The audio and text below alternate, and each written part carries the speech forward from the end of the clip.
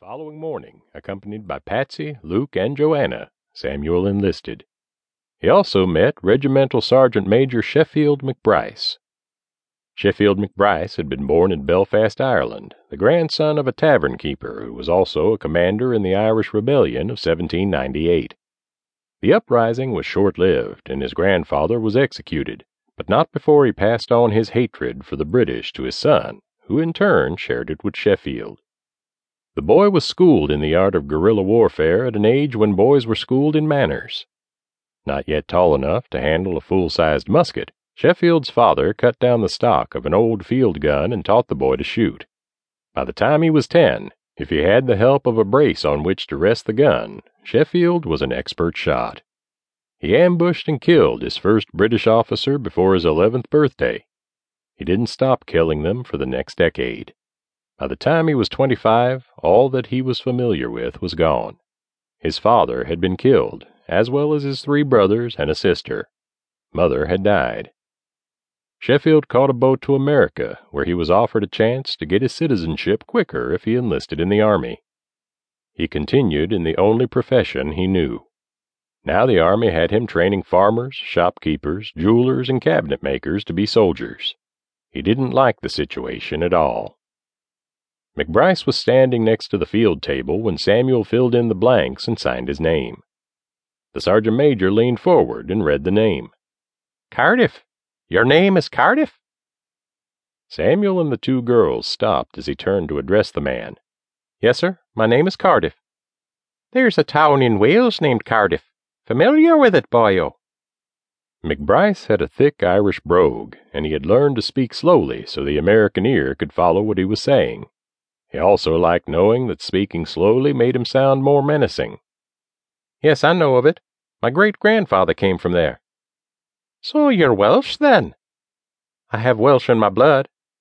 "You know what the Welsh are known for, don't you?" "I've heard they have many talents. Which one are you referring to?" McBryce smiled. "The Welsh really only have one talent, and that is the talent to make love to sheep." Samuel felt anger jump inside him. Normally, he was not quick to respond to insults or put-downs, but the confusion and stress since returning home was wearing him raw. The threat in his voice was cold and audible. "I don't know who you are, so I will let your insult pass, but I must ask you to refrain from talking like that in front of these young ladies." McBryce leered at the girls, and both blushed at the aggressiveness of his appraisal. "Why don't you girls come back by here this afternoon when I get off duty? Let me show you what a real man is capable of," he offered. Samuel's right fist hit the man so fast and hard that if Samuel hadn't grabbed his jacket with his left hand, the man would have gone to the ground. Holding him up, Samuel hit him twice more before the soldier's legs gave out and both of them fell, with Samuel on top. Immediately, hands grabbed him and pulled him off the semi-conscious soldier.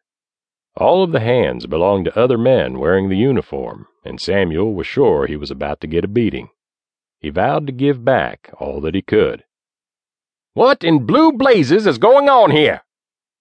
At the sound of the commanding voice, everyone stopped grabbing, pushing, and pulling, and stood motionless with their arms to their sides. The man Samuel had knocked down got to his feet and stood motionless as well, though he swayed slightly as if drunk. He also had blood trickling from his left nostril and from his mouth. Samuel looked at the man who had spoken and saw a gray-haired man wearing an air of authority and a blue uniform with several medals on the left breast of his pocket. The man looked from soldier to soldier.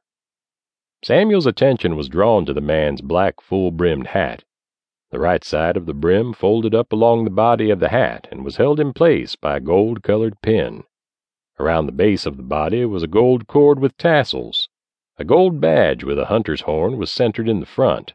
Along the left side brim, a black boa feather was attached. It was the most impressive and gaudiest hat Samuel had ever seen a man wear. Samuel assumed he was the man in charge. "I asked a question, and somebody better answer me right quick. What in the devil is going on?" "Sir," McBryce spoke, "I was getting acquainted with this new recruit, and I slipped on the grass. When I fell, he reached out and tried to stop me, but fell on top of me.